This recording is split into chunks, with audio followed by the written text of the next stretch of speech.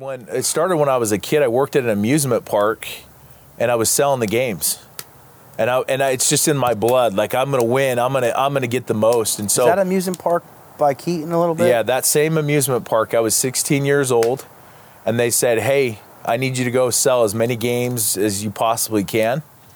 And were you getting a bonus? Yeah, they'd give bonuses and things like that. And so it made you uncomfortable to talk to a bunch of random strangers, right? And then from there, during college, I moved to a couple different states, and I knocked doors in Southern California, in Denver. Selling? I was selling like satellite dish. Mm-hmm. And so I'd knock cable guy. I was he's not on my side, dude, but I would just knock doors, sell satellite dish, and it just makes you really, really uncomfortable, because I realize the more uncomfortable you are when you're young, the more comfortable you will be when you're older. Yeah. And if you can get one thing out of this, go out there and learn to knock doors. Or cold call. Cold call and knock doors for 6 months will change your life forever. And don't give up and quit. Because a lot of times when people say no, it's not that they don't like you, it's just they don't understand. Yeah. And get uncomfortable. The more you're uncomfortable, the more you'll be comfortable in life. Dude, we all have the best time ever to start a small business. If I'm not going to be 100% in, I'm not going to do it. Come on, man, just be yourself. Yeah, and just show up as yourself. If you don't realize what I'm really about, I'm about freedom, family, and my country. Red Suit Realtor. How you liking Jersey, my friend? It's great. It's beautiful, man. Great place. It kind of reminds me a little bit of like Newport Beach, California. Yeah, but better. Way better. There is libs here, but not as many as California. Yeah. And now you're going to be able to see the beach. It's nighttime now. You guys are staying off the highway up there on exit 105 to be closer to the venue. But we'll show you around a little bit tomorrow. Your real estate event with Trevor West is tomorrow. You guys are going to absolutely rock it. And that's the reason why you're sitting here today. The excellent job that you have done with that meetup, as well as your brand and your business, hence the red suit you're rocking all the time, everywhere. For those viewers who are your viewers and the people who follow you on Instagram, I want them to understand what this podcast is about.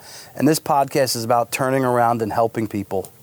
And you're a guy that wants to turn around and help people. And there was a switch in your life when you decided to do that. And we'll get into that later in the story. But you're doing that, tenfold out there in Utah. Your meetup is an investor meetup. You have contractors there. You have young realtors. You have experienced realtors, title, mortgage. Every contractor that has to do with real estate, you have them at your meetup. And your goal this year is to help 1,000 people flip homes that have never done it before. You're actually a published author. So when you talk about giving back and helping and turning around, you embody all that. And not only are you here on the podcast, but I am also having you MC the event because I think that highly of you. So thank you for being here and thank you for spending your time. I appreciate it. It's an honor. I mean, I've realized in this life there's a lot of takers out there, and it's the ones that give the most. They are the ones that are going to make an impact not only on their lives but on generation after generation after generation. I read a book and it said, us as men, we really have to step it up, because if we don't step it up, this country's going in the wrong direction, and we need really, really strong men. They just indicted Trump. How much BS is that? Yeah. I mean, he's a strong man, so they don't want strong men sticking up and calling shit out. But I saw that. So, I'm just on a mission to help a lot of people invest, do something that I've done. I did it the hard way. I did it the old school way. I did it through trial and error, a lot of stupid taxes. I've made a lot of mistakes in real estate. Matter of fact, one of the first homes that I ever bought as an investment property was a foreclosure in California. Me and my wife, actually, we renovated it. We even moved into it and got married in that property. And then when we moved, there was a squatter that actually moved into our property, and we couldn't get him out because the laws protected the squatter. Yeah. And so we couldn't get him out, and I got advice that said, your best thing is you're going to lose this home. So we actually ended up losing the home that me and my wife got married into, To a squatter. How's that for liberal policies. a husband, right, that loses a home that they got married in. So we ended up losing that, but that was one of the best things that could have happened to me, because through that process, I learned about creative finances, not the traditional way of doing real estate. And I really learned how to do real estate, because after that, I couldn't get loans through banks and whatnot. Yeah. So I had to learn other ways to do it. We'll get into that. I want to chronologically walk through your life, right? Okay. So you were born in Utah, close to where you live now, outside of Salt Lake? Yeah, just outside of Salt Lake, about 15 minutes north. And growing up, you had a brother that had a disability. What was your brother's disability again? Yeah, so my older brother, his name's Chad, and he had a disease called dystonia. And he could actually walk until he was about 6 years old. And he's 5 years older than me. So I don't remember him walking at all. But about the age of 6, he started to trip, and then he couldn't play sports, and then he was confined to a wheelchair. And so he was in a wheelchair for about 35 years of his life.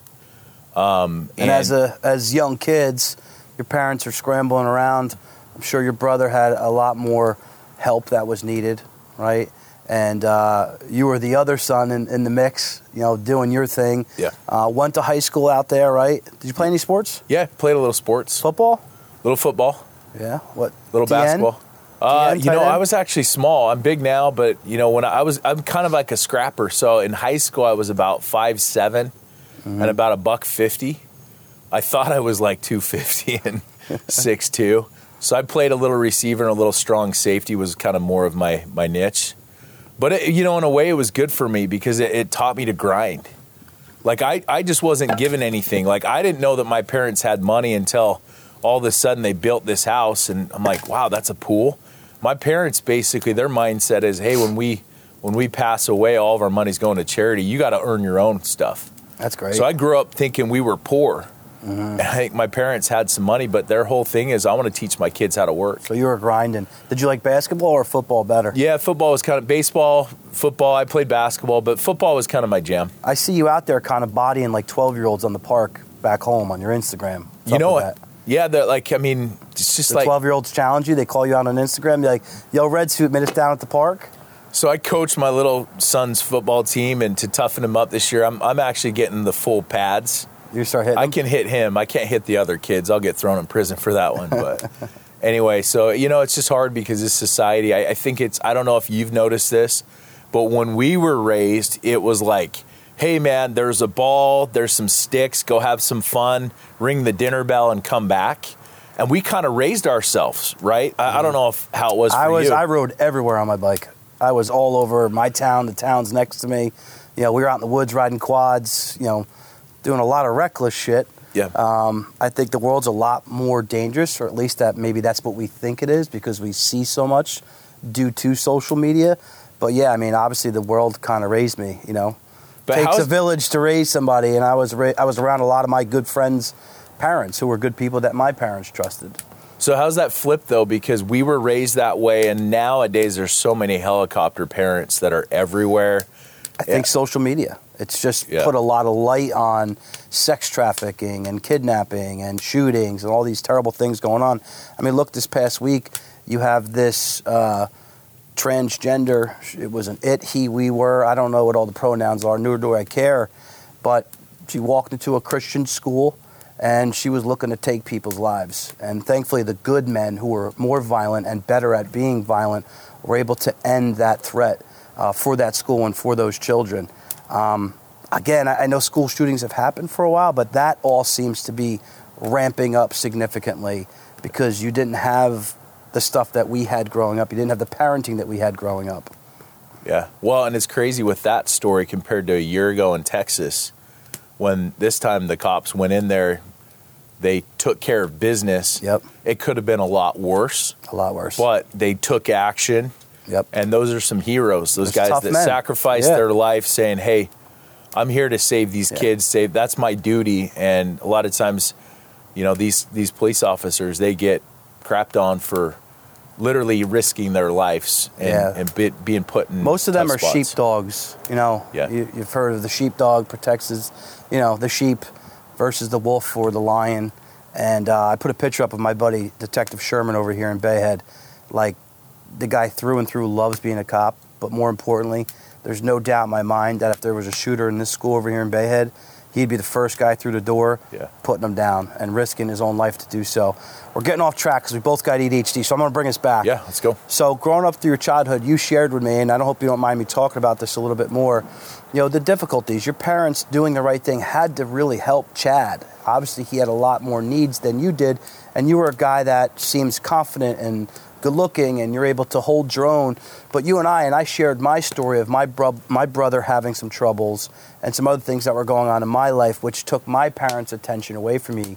And that's a tough thing, right? Because you felt so bad for your brother, but you're also still a young guy growing up going, hey, I need a little help over here too, I want you to talk about that. And again, I know you mean no ill will or negativity towards your parents for obviously needing to help your brother, and neither do I for mine.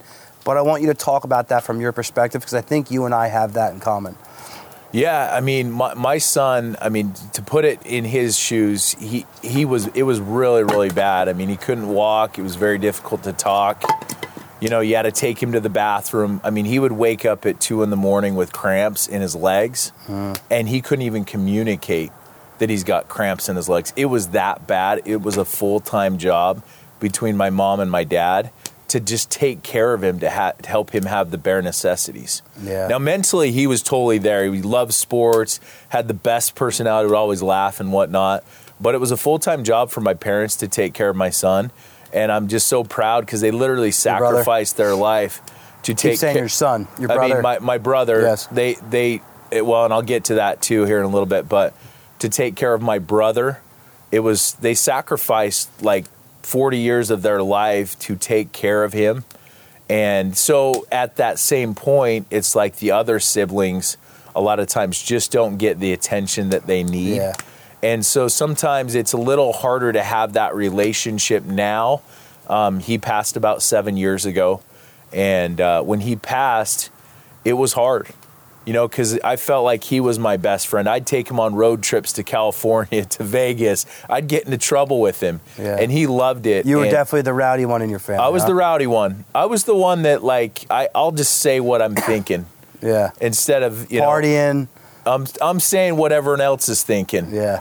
But deep down, it was in good fun because he just didn't have much to live for. And so when he passed, it was powerful to me because I could see, man, that guy didn't have much, but he took advantage of every single breath, every single thing. He took advantage of just the little things. And sometimes we take that for granted. And so he's kind of like my inspiration more than anything. I was talking to you about this, that, when you said that's kind of when you turned your life on. Yeah, when he took his last breath was when I kind of took my first breath, because I really want to honor my brother more than anything. And I know he's looking down on me saying hey, you've got a lot of people to take care of and you need to show them the way. And I got your back, and that meant the world. But it's one of those things through your trials, there's, you basically make excuses or you turn those trials into triumphs. And you that's turn it introspectively. You look at yourself and go, all right, why maybe, for me, why was I chippy? Or why did my parents have to spend more time over there? And you learn and you grow up and you let it go and you move forward. You were obviously the one getting in trouble and having fun. Did they ship you away on a mission? Yeah. They're like, hey, you're out of here. I just saw the Book of Mormon. It had the bad kid into play.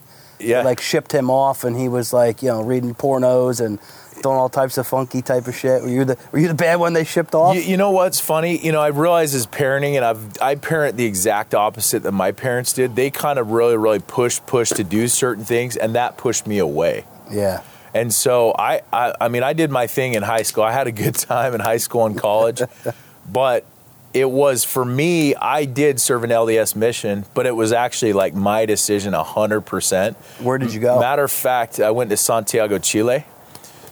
And matter of fact, they had no idea I was even going. You get a mission call that shows up, and I said, hey, Mom and Dad, I decided to go on a mission, and I showed it to them, and we believe in a prophet. And so as I showed that to them, they looked at me and they said, that's not cool. I'm like, what do you mean it's not cool? They're like, how dare you forge the prophet's signature to say that you're going? They didn't believe me that I was literally, they thought I made that up as a prank for them. And So for me, it's kind of like, man, there's a big disconnect with my parents. The fact that this is an important day for me, and here you go. So yeah, I served in Santiago, Chile. So How long were you there? I was there for 2 years. Damn. Yeah, That's 2 probably years. pretty cool. Yeah, 19. I was at 19 when I left, and third world country, and I learned to serve people, and that's really all you're doing out there is you're just serving people, helping people out, and so a lot of my background I'm a door knocker. Mm-hmm. You're out there knocking doors nonstop, and but it was a great experience, and it teaches you to become a man, because literally you go from being sheltered to being in a third world country in a new language. You become grateful real quick. Oh yeah. Dylan and I were talking about this earlier at the gym. He's like, you need to travel more. And I'm pretty comfortable here by the beach.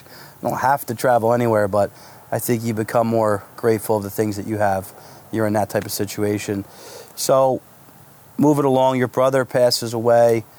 You get really focused. What were you doing at the time, door knocking? What industry were you in? And talk a little bit more about that and people's fears. Something I like in you, and I know I have, is we are unafraid to go up to anybody.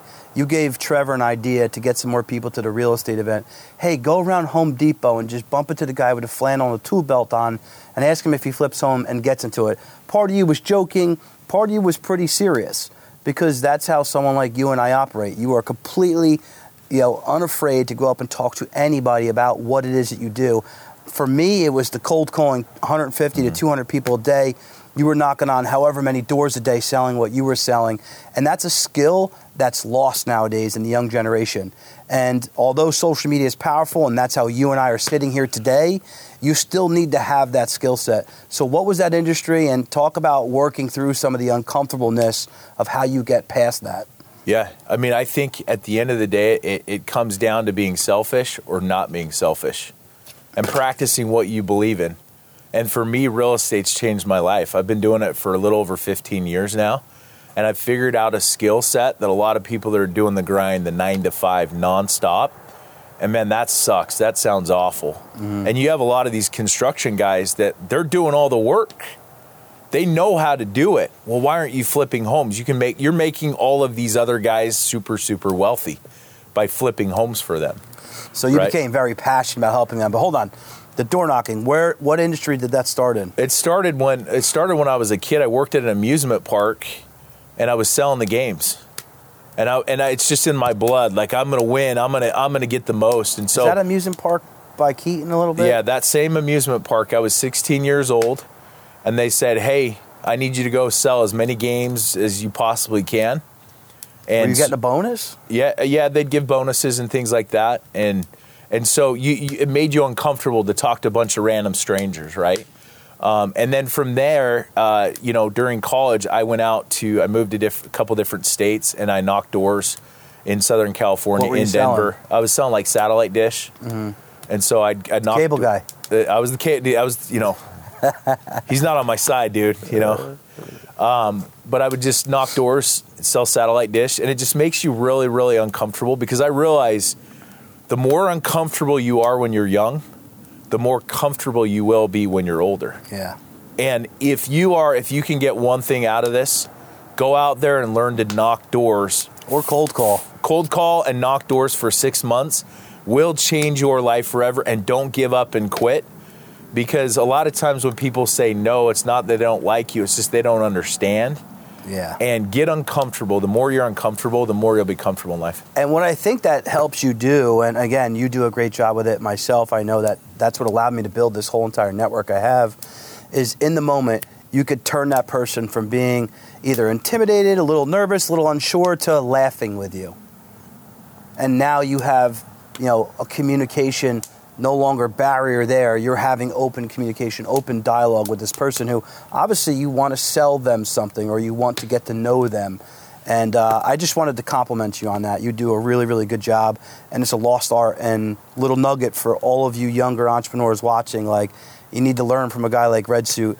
Being able to talk to people, especially strangers, and build relationships. Relationship capital is everything. So make sure you go out and learn that stuff. Okay. So when was it that you got into real estate? Yeah, so I think the first property I did was in 2006. How old were you? It was a duplex. I think I was 25, maybe 26 years old. And you were looking to flip that? No, that was more like I read a book called The Millionaire Next Door that said that 90-something% of all millionaires, they do two things. They're business owners and they own real estate. They do three things.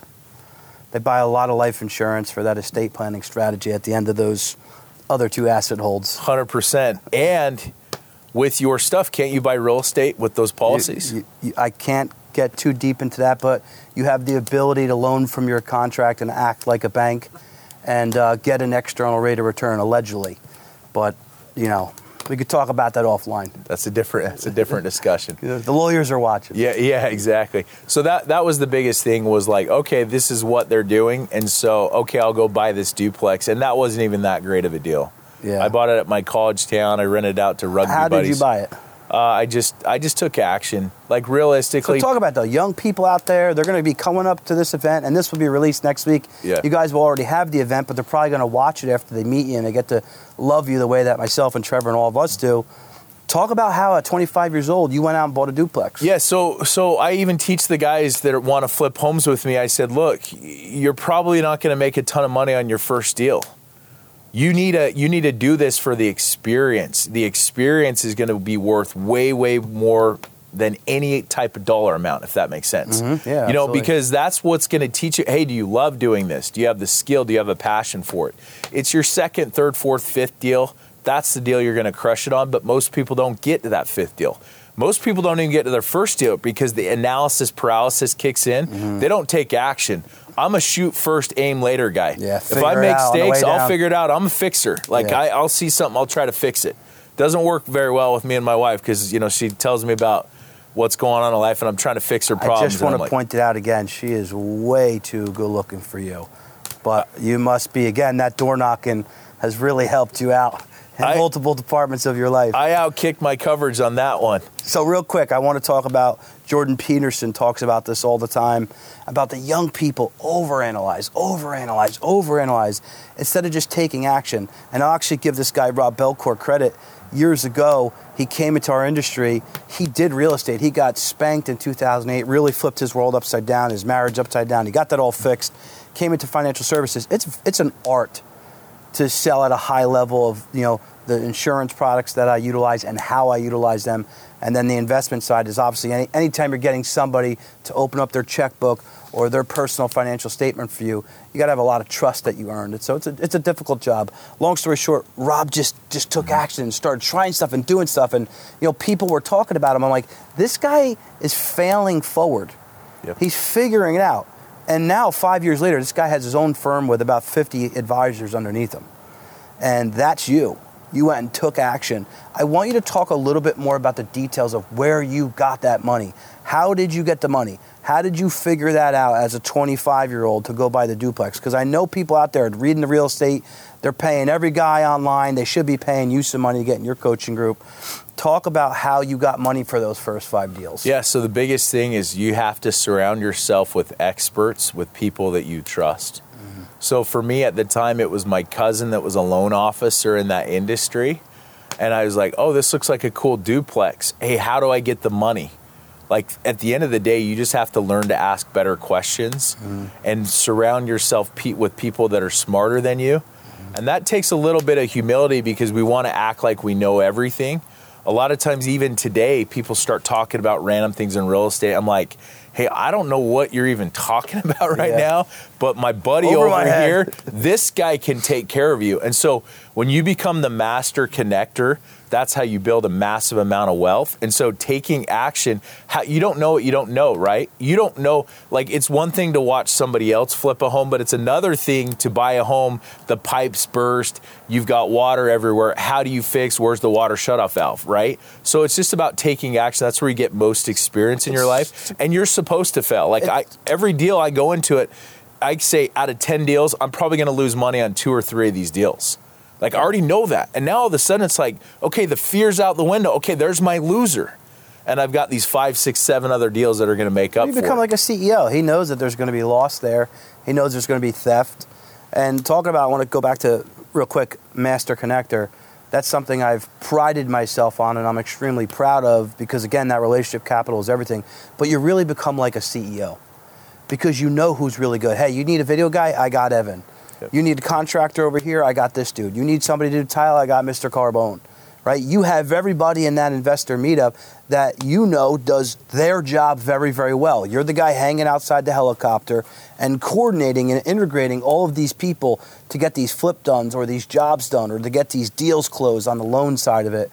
And I think that's a skill set a lot of people should really try to learn and shape themselves around being able to use other people. Everybody's always like, me. They want to grab everything in, right? There's been a ton of people that said, why don't you swallow up Evan and him come work for you and you take an override and you get the copywriter and this, because I want these people to also succeed. And it's not what I'm an expert at. When I'm doing what I'm good at, that's when I make the most money. And I know that you're recognizing that. Yeah. Well, and the thing is if you take care of that person, like every person I talk to, it's not about like what's best for me. If I see that drywall guy at Home Depot, I say, hey man, do you want more business? I got a bunch of people that are looking for drywallers. Boom. All of a sudden they have a reason to show up. All of a sudden they have a reason to follow you on social media. All of a sudden they have a reason to trust you because you led with, how do I help this person win? Instead of focusing on hey, do you want to flip a home with me and do all this other stuff? No, how can I help you out with your business? And and it's amazing what happens when you show genuine interest in somebody and you want them to win. Then you start to build loyalty with people that are your ride or dies, people that will do anything for you. So it's just an interesting concept that I think if you want to build a business, you have to focus and you have to be adaptable too to everyone. Everyone's a little bit different. So you have to be able to figure out like really what they want, and you have to do your research on people as well. Yeah. And connect with them that way. So this podcast, again, I started in the beginning with turning around and helping the next guy or girl. And I was that guy, I think, for a long time, just like me. Not on purpose. It was just me trying to survive. But then once the pandemic hit, and we got Fireside America and local mentorship coaching, working with guys like Trevor and others, like that purpose, that light came on for me. And since then, I've tripled my business and my income, doing the right thing and helping others. Well, and that's what I've noticed about you is you have that genuine interest in helping a lot of people win. But I think there's other things behind the scenes that I've seen with you. I always say your why should make you cry. People's whys are so small, it's about a paycheck instead of like, I don't want to let my brother, I don't want to let my wife, and I don't want to let my kids down. When I have a bad day, stop being selfish. It's about them. It's not about me. Okay, I can get another 20 no's because it's not about me. And so I think that's the biggest reason why people fail. They don't have a why big enough to go for it. Yeah, they don't have something that's pulling them. They're trying to push the boulder up the hill instead of pushing it down the hill, having something pull you in a direction. I couldn't agree more. So you do your first 5 deals. You're now in your 30s. Flipping homes became your main source of income? Yeah, so, I always say work full-time on your job, part-time on your fortune. For the first 10 years with real estate, I had a full-time job. I was working in real estate, helping people with business entities, things like that. But I would just on the side, I'd find a house, we'd kind of renovate it. I had a crew. We'd fix it up, we'd sell it, and then we'd go get the next one. I'd do maybe 4 to 6 a year, somewhere in that ballpark, But then about 3-4 years later, somebody said to me, you're being selfish. And I was like, what do you mean I'm being selfish? He's like, you have a skill set to go out there and teach and inspire other people to do this, and you're being selfish by not getting out there and showing other people what you're doing. And so then my other stuff, because it was more employee working for the man where you're on their schedule. And I'm like, you know what? You're right. I just got to go for it. So I went full-time real estate about 4 years ago. Got my real estate license 3 years ago. And then it's just... And already top 250 at EXP. That's impressive. Yeah, well, it's in Utah. Yeah. It's for the group there. I mean, I hit it my first year as an agent, and here's the problem with most agents is they're doing the exact same thing that everyone else is doing. I figured out my niche, that people have money sitting in the bank and it's not making them any money. So why not invest in real estate? So I'll approach somebody saying, hey, if I'm able to find you a really good investment property, are you interested? Why are people so afraid to do that? Because I see it all the time. I have to be careful with my investment licenses, but if I wanted to, I can go put a lot of people in touch with a lot of others, because there's people over here with opportunity, and then there's people over here with cash. Talk about the hesitation. Again, this goes back to you being a door knocker and unafraid to ask an uncomfortable question. What do you think people run into, and how could you help them get over that? Are you talking about kind of approaching the someone, agents doing that, or someone, just in general? Someone wanting to flip, someone wanting to talk to somebody about an investment and getting that money. Right? A lot of times a realtor, in my eyes, and what I think most people would look at a realtor as, is you're handling the transaction of me selling my home or buying my home. They don't think about it in a way that you're thinking about investment. And then obviously you had the flipping homes background. Mm-hmm.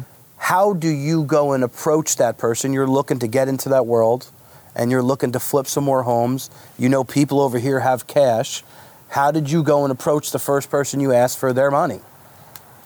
Yeah, great question. The first deal was out of necessity on our deal, because I couldn't get a loan from the bank, the first property I wanted to flip. Mm-hmm.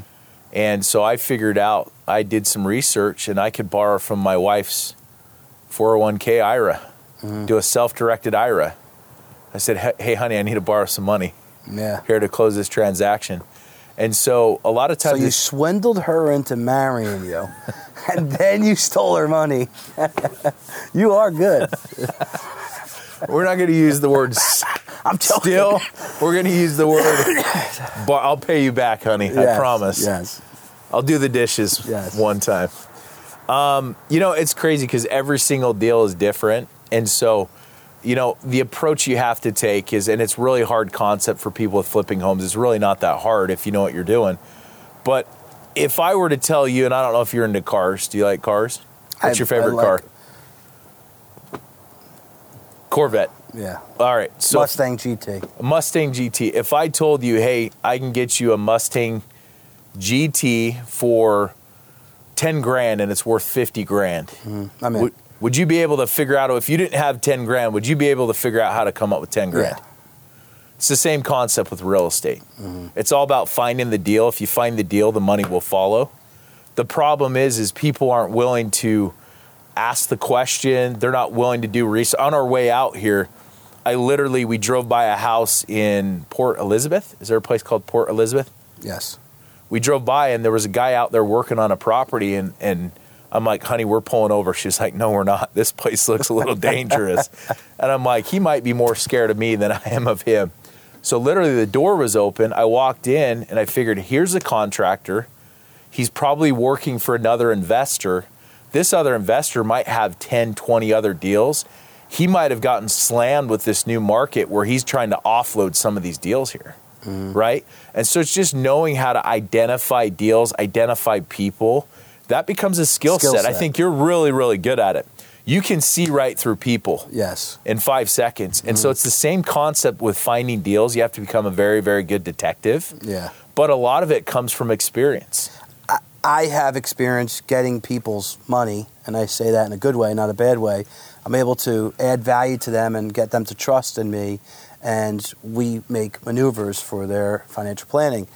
That is something that people are looking for and yearning for. So the person who may have 500 grand and they're in their 40s sitting in the bank, and there is 40-year-olds who have, a lot of them have 500 grand sitting in the bank. They see what's going on with, Silicon Valley National Bank, and they're going, well, only 250 of my money's covered. They've been wanting to do something, but they are not the entrepreneurial person themselves. So you approach them with some confidence, and you're like, hey, I got this deal, I'm getting it at a good price, and this is going to be our exit. If you go shake enough hands or you do enough investigating, you're going to find that person that wants to write you a check. Yep. They are out there. They're afraid to do it themselves, so it's the person who has a vision, the person who's going to put the pen to paper, and then the person who's going to take action on it. And you could be all three of those people. You just need the money. Yep.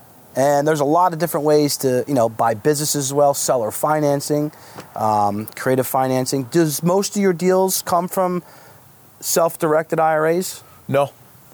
All different ways, people writing checks? Hard money's typically the biggest, but a lot of it comes from trust. Mm-hmm. We just did a deal. A guy from my group, he's like, hey, I want to flip a home. I'm like, cool. And usually you have to put like 90%, you put 10 to 20% down on the deal. And then a hard money lender, if it's a good deal, they'll loan you the other 80, 90%, but you don't have to go through that typical loan process. Yeah. So literally last week, there was a deal. A guy brought it to me who I trusted. He's been doing this for 15 years. He's like, I've got this deal. I've got the money for the deal. Does anyone want this deal? This guy's like, hey, I'm interested. And he didn't even walk through that deal. He's just seen what I've done with my deals. I don't care about the first deal. I care about the 20th deal. It's that relationship, that trust. He's like, I want it. We literally closed on that deal before he even walked through that property. Now, I wouldn't typically advise doing that, but on these fix and flip rehabs, you're going to go through and gut them anyway. He did go around the outside, looked at the outside, make sure there's no foundations, you have a title company and whatnot. But it's building that trust. If you build trust with somebody, they'll write you a check for $1 million because they trust you. If you don't build trust with somebody, to get $10 out of somebody can be hard. Yeah. So the name of the game is building that rapport and building that trust. After you've built that trust, they'll write you the check. And I'm sure you've seen that as what you've put together with all these events and everything else. It's like relationships. It's playing the long term. You know, a lot of times people are short term, like they want that short term hit. Boom, boom, sales, flip a product, they're peddling a product. The one thing I've been able to do as a young kid coming from Bricktown, and I'm going to talk more about my story at the event. I don't want to give too much of it away, but I was poor. I did not have a wealthy market. I did not have a wealthy aunt or uncle to go to. I had work ethic from watching both my parents work hard, but they didn't know the first thing about saving money. I don't even know if they have retirement savings now at the age of 65 years old. So I wasn't going to learn it at home, right? But what I did know is how to work with people and how to build relationships. So I moved over to this area, which is a little bit wealthier, a lot wealthier, I should say, and I started showing up to golf outings, booster clubs, right? Kids cancer event. And these were things that I was aligned with. Who doesn't want to go help kids cancer? Jason's Dreams for Kids was an event that myself and my partner, Guy Tirandola, supported. We'd bring like 20 clients there. And again, I would be like broke, almost not able to pay my rent, but I just spent $10,000 on getting 25 golfers there. Mm-hmm. Well, I could tell you this, 90% of those guys that I brought to that golf outing 15 years ago are clients to this day, and I've made a hell of a lot more money than 10 grand with those individuals. So building that long-term relationship and not looking at it as how can I get that hit now, how can I get that short sale now, I think is extremely important. And a lot of times people nowadays especially, you know, they want that have short-term thinking. So obviously you do a really good job with it. Yeah, I think that gives somebody purpose in life, helping others and giving back to it. My parents, when I was young, we took trips to Bolivia, Peru, Mexico, where we would build little community centers, and we could see really what the most of the world is like. And so we would be out there in tents, it'd be raining, and we would, to see these people's eyes because you built them a community center. That was the best thing that my parents could have ever done for me, was to teach me that, hey, like, the world is a lot different, but that servitude mindset. And so a lot of what we do, it's not just about real estate, it's also about culture.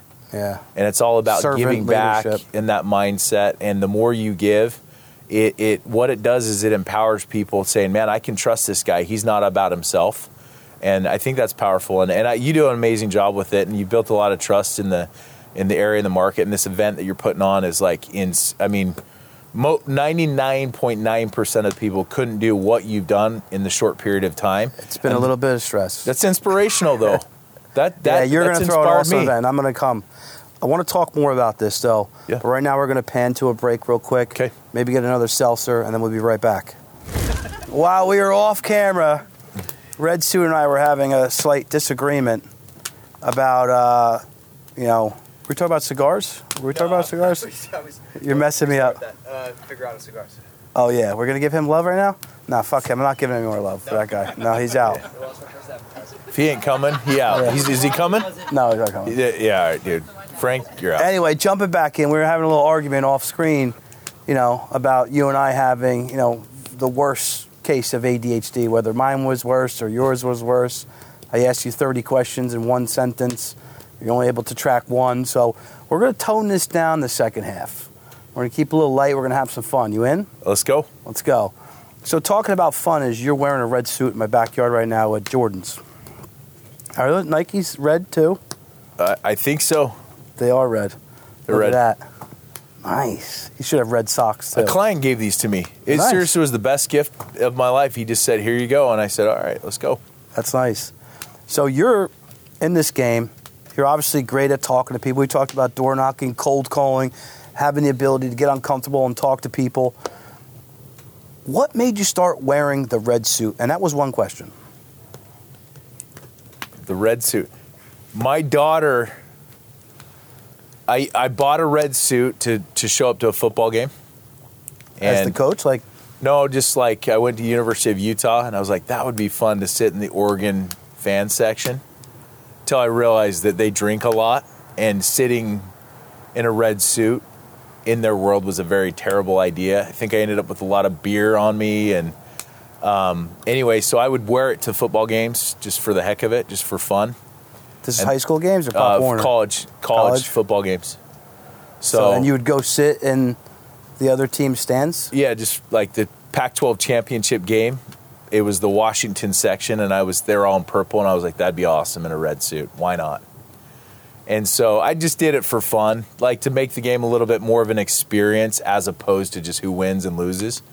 And so then after I got my license, my daughter looked at me and she's like, hey, Dad, you're the red suit realtor. And so I looked over at my wife and she's like, that's actually genius. Yeah. And, you know, it just has a flow to it. But I wanted to make sure she was okay with it because I don't do anything halfway. Mm-hmm. Like this is a full-time commitment. I've got 12 red suits now. And you flew here on the plane at midnight in a red suit. Oh, yeah. Isn't that correct? Yeah, I don't label. If I don't wear a red suit now. Were you wearing the red suit when you went into Elizabeth and knocked on a door?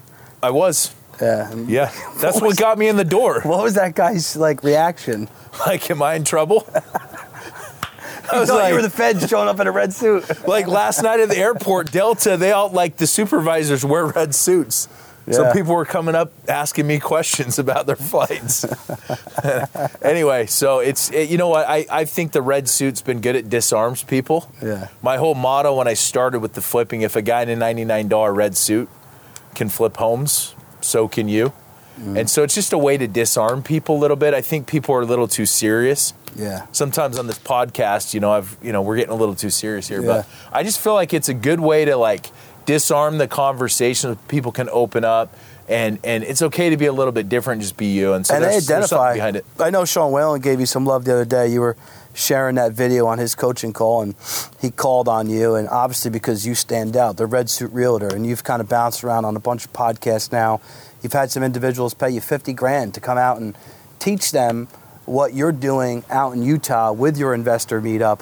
And I think people can identify with the red suit. I remember Andy Facil talking about a story with his face and how he tried to get into that altercation and save that person. I forget exactly what the details were, but his face was slashed, severely. And he was very depressed about it and felt a certain way about it because people looked at him and he knew they were looking at them.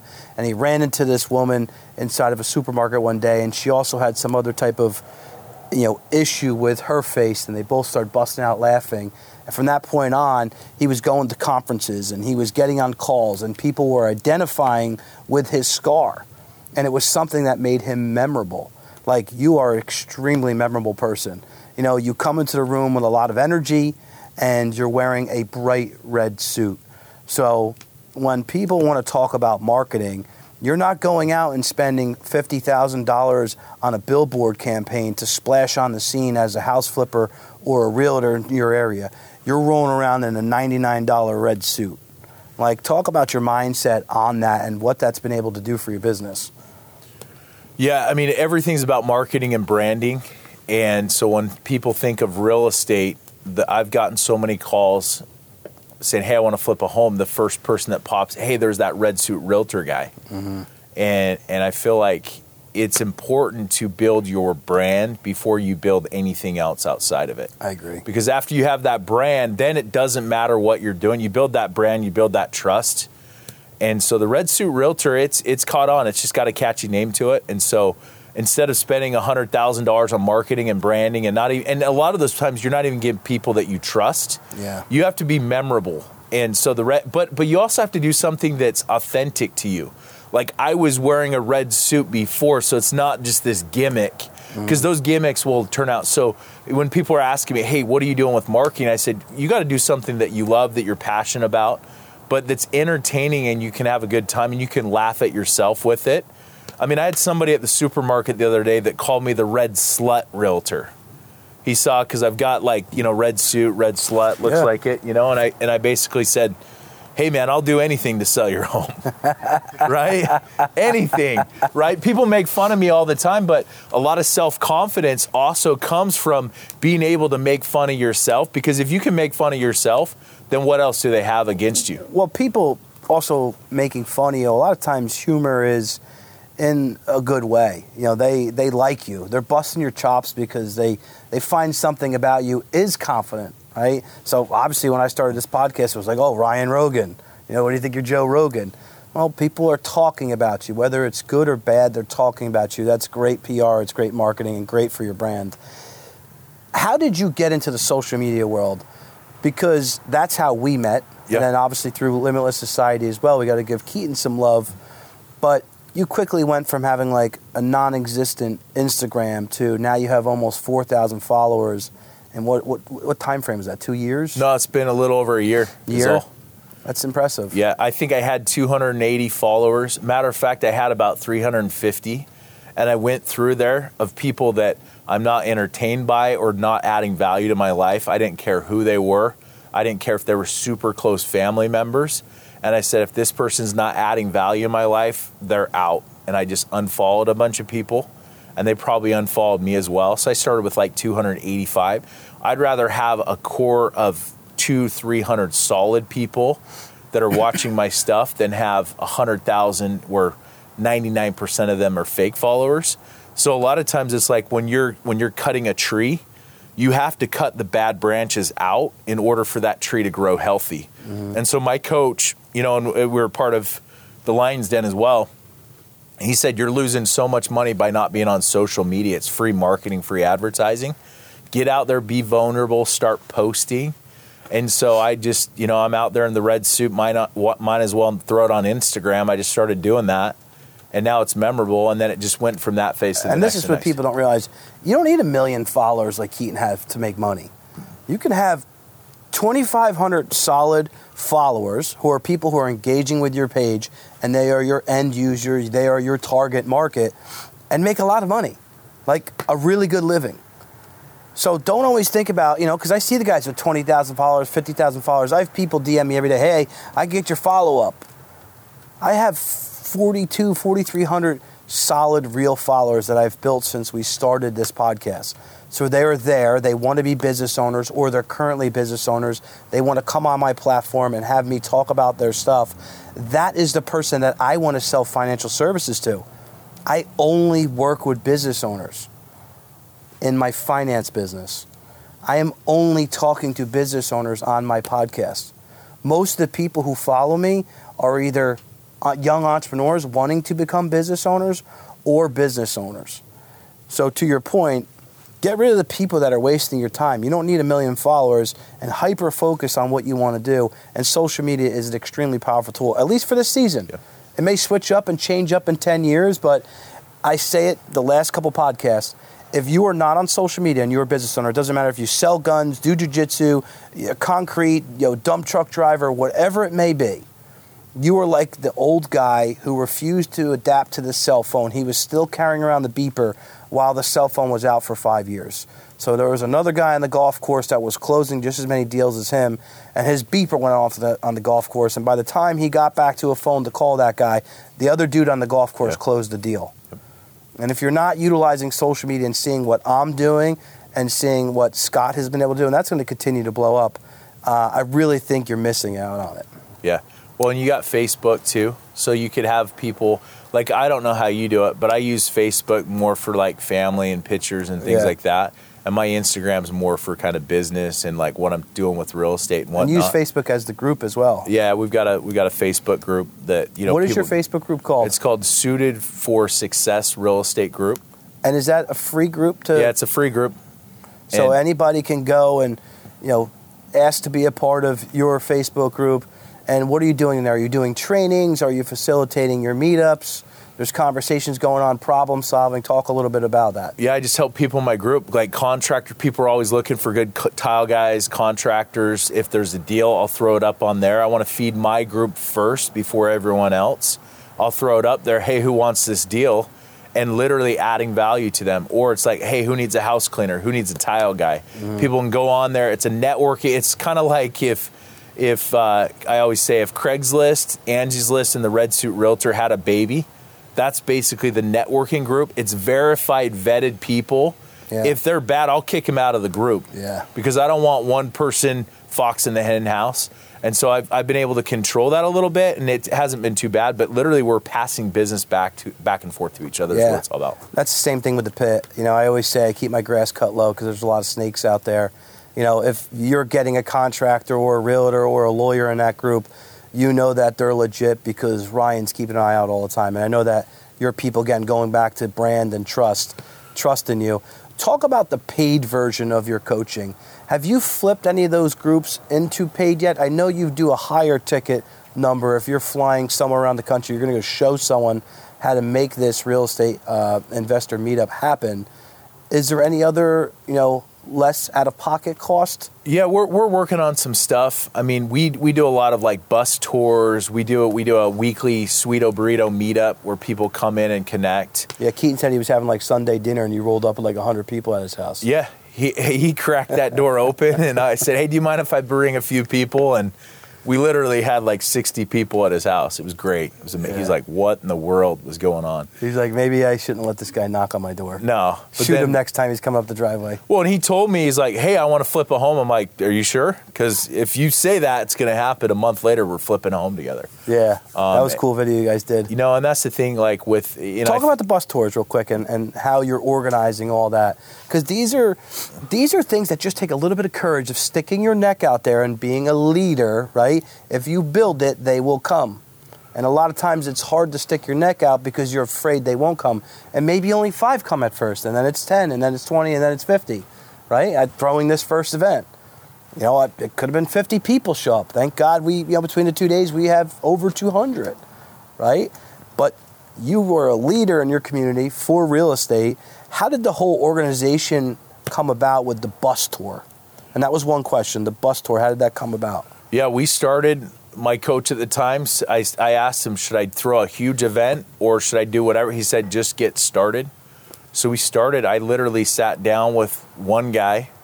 We started talking about real estate. The next week, we had like 6 people.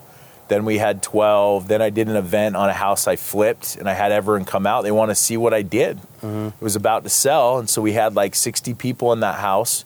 We talked about it, and then, hey, who wants to do a bus tour of a bunch of houses? There's a guy named Brett Johns. He's a contractor in our group, and he flips a lot too, and he does it kind of a different way, so it's good. And we basically said, hey, can we go through a couple of your projects, a couple of my projects? We rented the fun bus, and literally we packed everyone in the bus, and we showed up at Keaton's house, and we saw 3 or 4 other properties, and we just added an insane amount of value. The other people are charging tens of thousands of dollars. Hey, here you go, here you go, here you go. Give. How much was it, free? We just let everyone just show up. Like, Yeah. we ate the cost, and we built the brand, and you got the excitement. But now, guess what? When people want to list their home, I'm getting paid on the back end. It's happening. Hey, I want to do a deal. They flip a home, I'll list it. So instead of the typical coaching where I'm going to charge you 10, 20, 30, 50 grand, 100 grand, I mean, I've got out-of-staters where I'll do that stuff with them.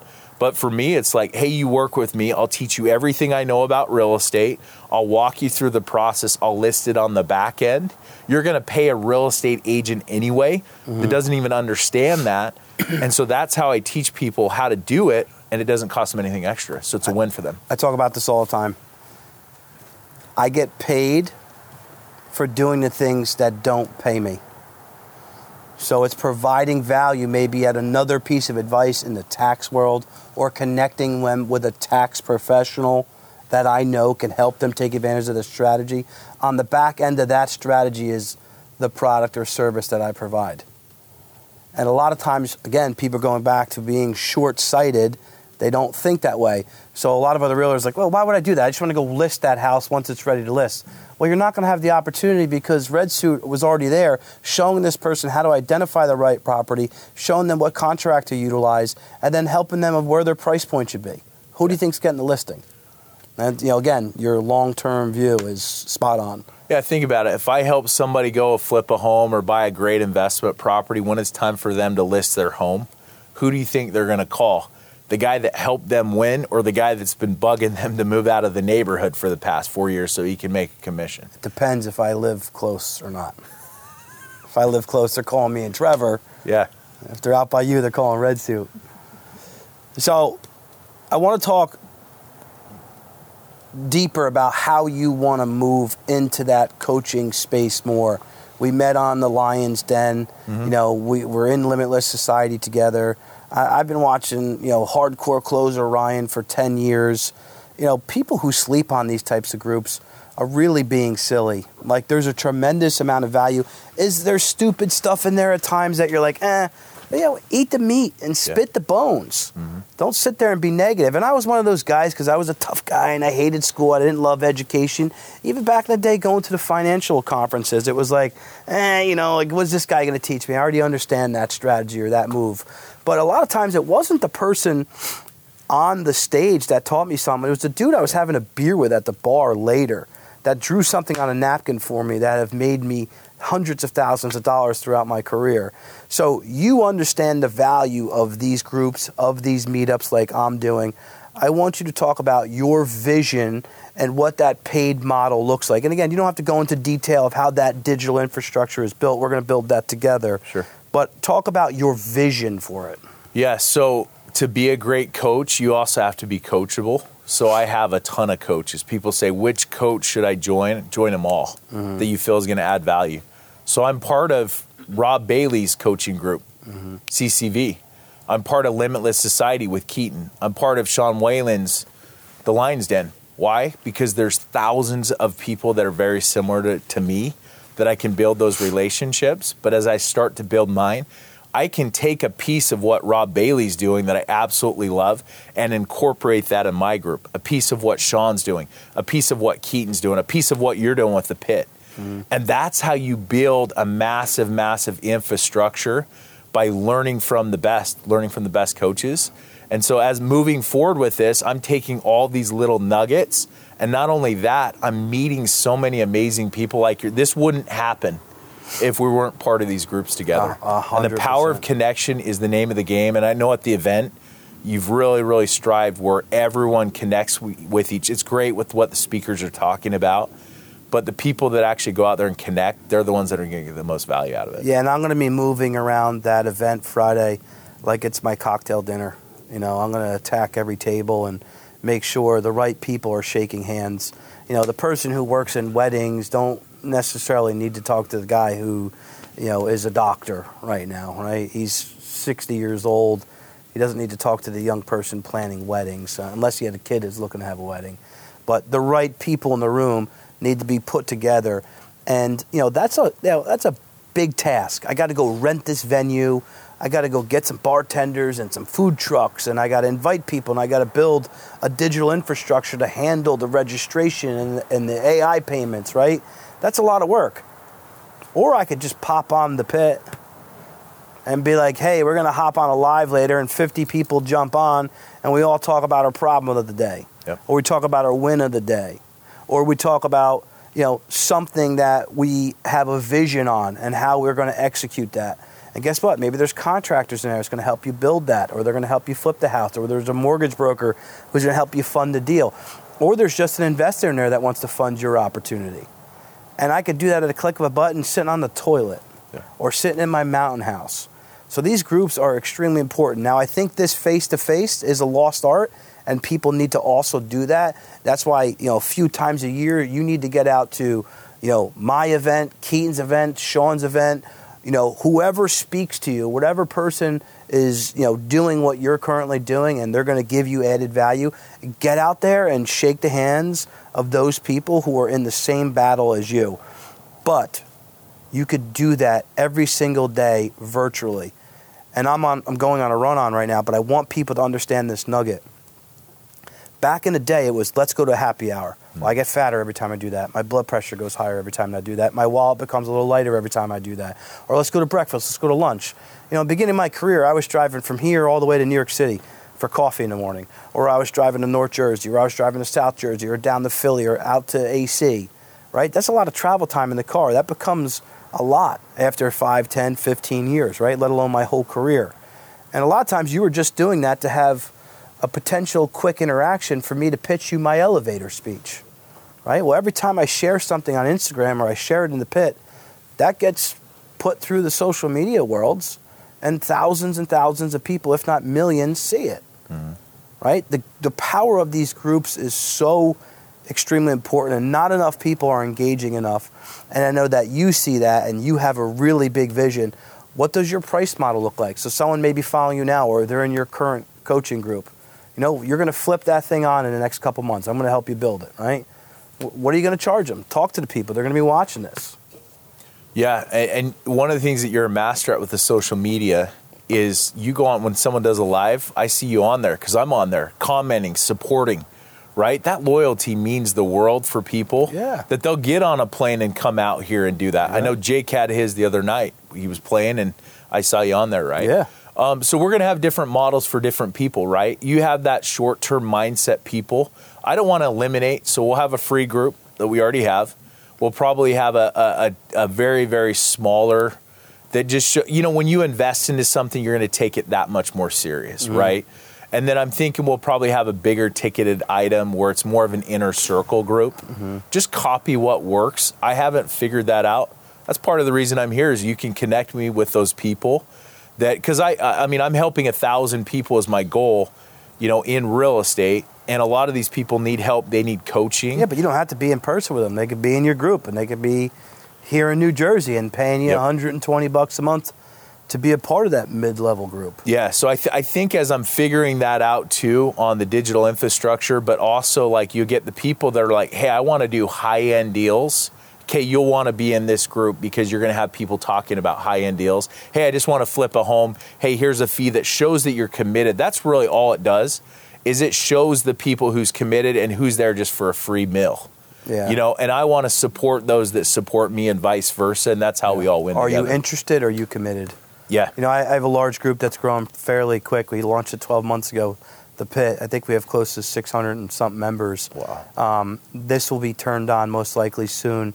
And maybe we'll convert 60 to 100 of those off the bat, because those are the people that are serious. And those are the people that someone like myself or you are going to spend more time with because they're ready to stroke a check, or they're ready to get out their hammer, or they're ready to sign on the dotted line to flip a home with you.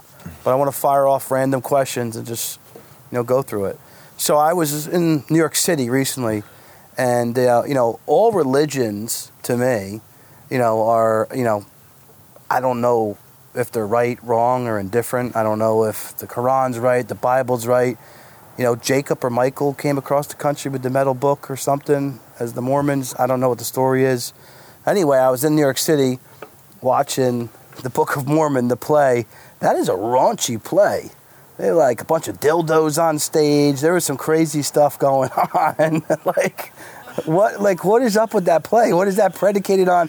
Does it say somewhere in your book is this a Friday night for you? No, this was. Is this what this guy's doing? My mother-in-law took me to the play. She's like, It whoa. was her idea, and there was some raunchy stuff going on. So I just want to know what goes on in the culture out there. You know what? I haven't. And I'm not being offensive. I just want to know. No, I haven't seen the play, but I think certain people, I guess, are mixing it up. But I guess what's the did Michael carry the book across the country? He was killed. What happened? Where did the Mormon story come from? And you guys have really, really big churches.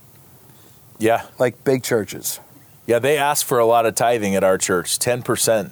And what do you guys do? You guys do like walkthroughs or something? Like Keaton did that walkthrough? Like you walk through, like what goes on? Oh, no. So our church, we have churches and then we have temples. So temples is like where you get married, and churches are where you just go on a weekly basis. And you talked earlier about, missionary, and I'm going to ask you these questions. Yeah. I hope they're not offensive to you at No, it's all. fine. And I'm trying I'm hard to get offended, man. Yeah. Like, You're wearing a seriously. red suit. Yeah. I'm really curious, a lot of people here are like Italian and Irish, so they're all like Catholic, right? And the Catholics got their own problems, right? We don't have to get into that. But like the missionary thing, right? The prophet, whoever this guy is, he sits in some box, almost like he's on the sidelines of the NFL up in the coaching booth, and he's like, all right, we're going to send this guy to Disneyland. We're going to send that guy. And that's what the play was really playing out. Like, hey, you're going to go do, Michael's books, duty, and they're going to go send you here or there. Like, who makes those decisions? How does that come about? Is there 501c from around the world reaching out to, the Church of the Mormons? And, how does that all work? Explain So I'll give you kind of the elevator pitch of the church. Like, we believe in modern day prophets. Mm-hmm. So, like, 2,000 years ago, Christ was here. You had prophets like, John, Peter, all of them. Paul, the whole crew.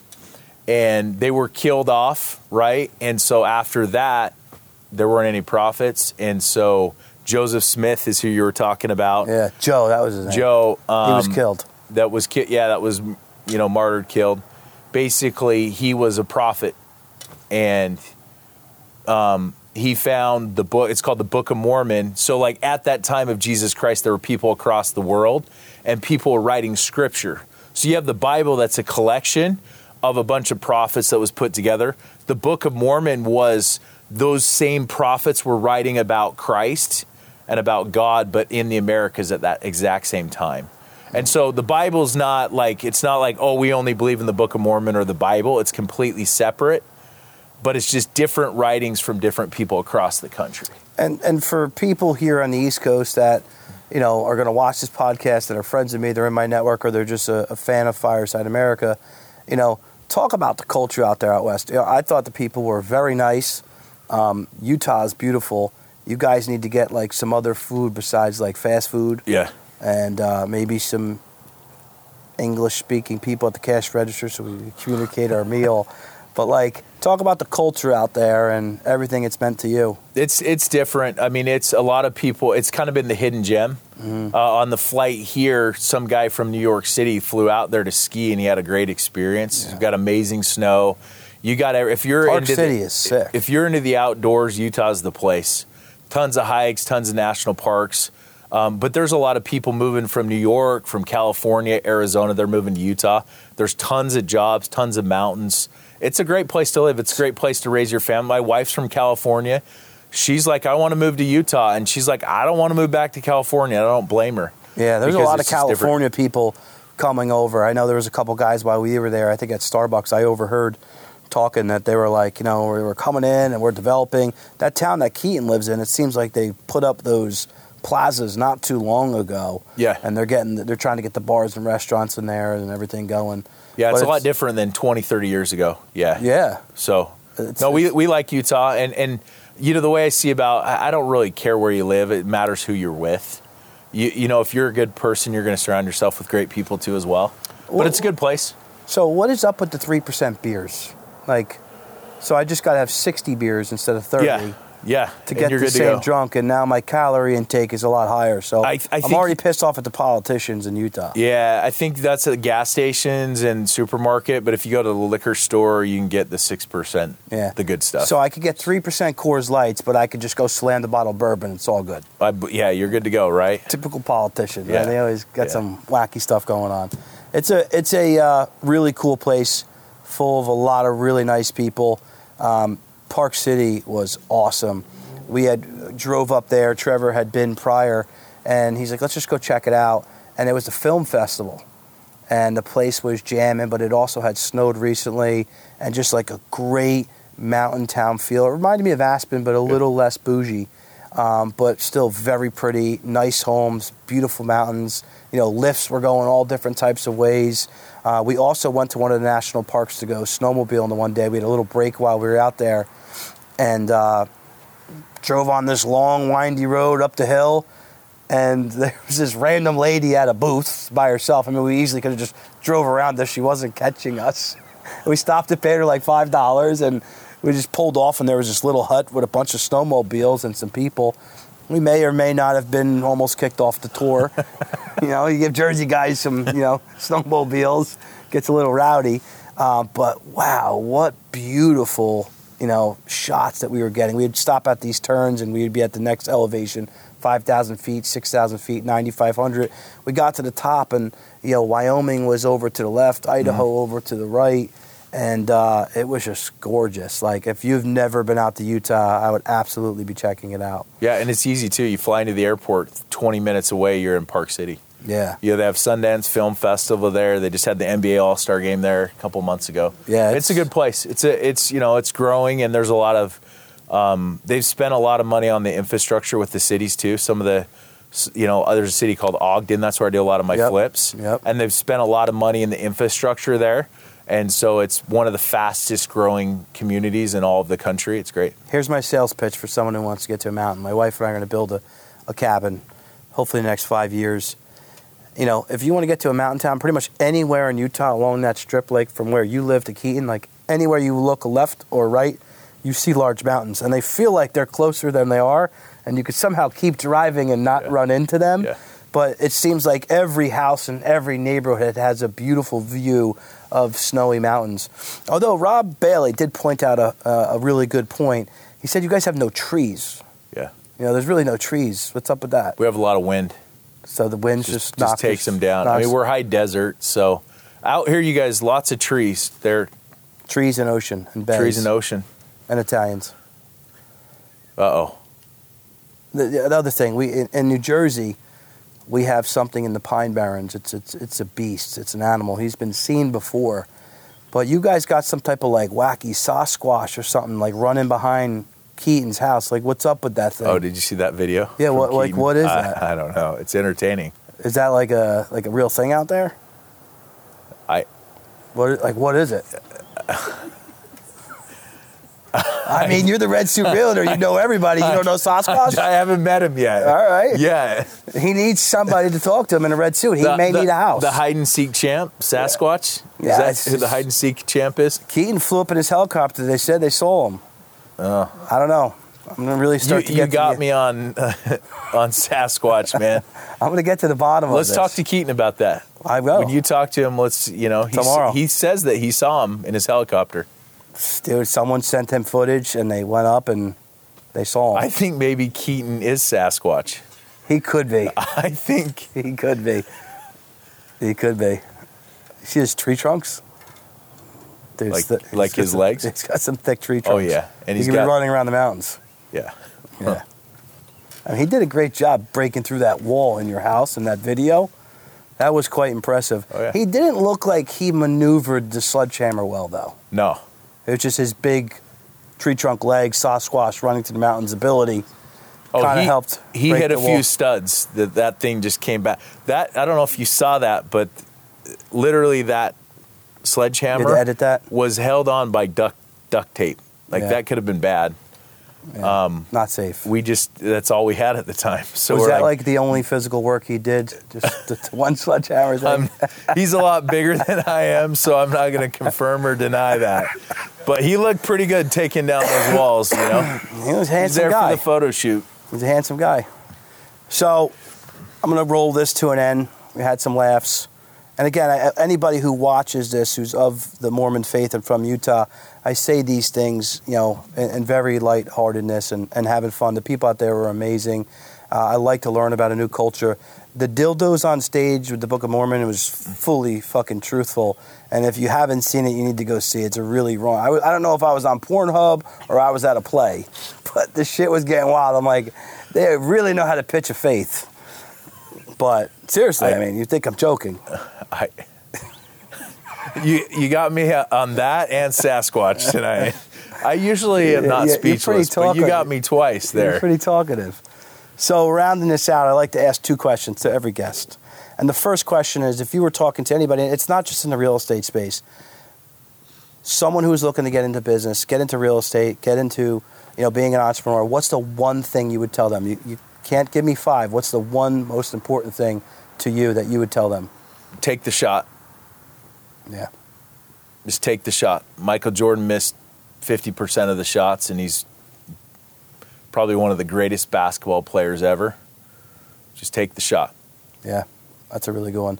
Second one, we're in the virtual space, and you're obviously from Utah. We're here on the East Coast in Jersey. Give me a couple, 2-3 business owners. We gave a lot of love to Sean and the Lions Den and Keaton and a bunch of these other people in the coaching space. Give some love to some other virtual relationships that you have seen doing really well in their business, doing really well in their community, and turning around and helping the next guy or gal. Yeah, the first person I think of is the Dream Starter. Yes, Mark Evans. Mike Fallett. Well, Mike Fallett, the Dream Starter, he did Mark Evans' book, and he's the deal maker. But Mike Fallett has changed everything for me when he pushed me into writing a book.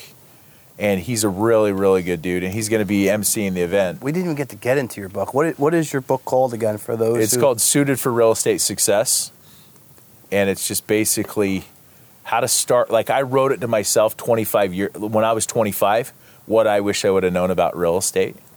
And so I basically wrote the book to my 25-year-old self. I've got a son that's 27, and at the time, it's like, man, I wish he would start investing in real estate today so he can have home ownership. So in a nutshell, it's the book of how to start investing in real estate is the name of the book. I have breezed through it. I didn't fully read it. It is very good. And Mike Fallett does an excellent job. And he's also helping MC at the event because of you, because you're a connector. And he got 2 guys to actually stroke a check as a sponsorship. I forget what it's SUS is their abbreviation, but Jake and Damon, they're great guys. They're coming out. They sponsored the event because of your master connections. Give us another one. Yeah, I'd just say Mark Evans. Mark Evans. Yeah. Mark Evans, the deal maker. He is, when it comes to relationship capital, I know you talk a lot about him as well. He is just one of the most genuine guys. He's a door knocker. He came from humble backgrounds. And if you really talk to that guy, he wants everyone to win. And he's been one of my real estate and business mentors that's out there. Probably six months ago, we were DMing. And a lot of these guys that start to get some big notoriety, I recognize it myself with only 4,000 followers. It's hard to remember who's who.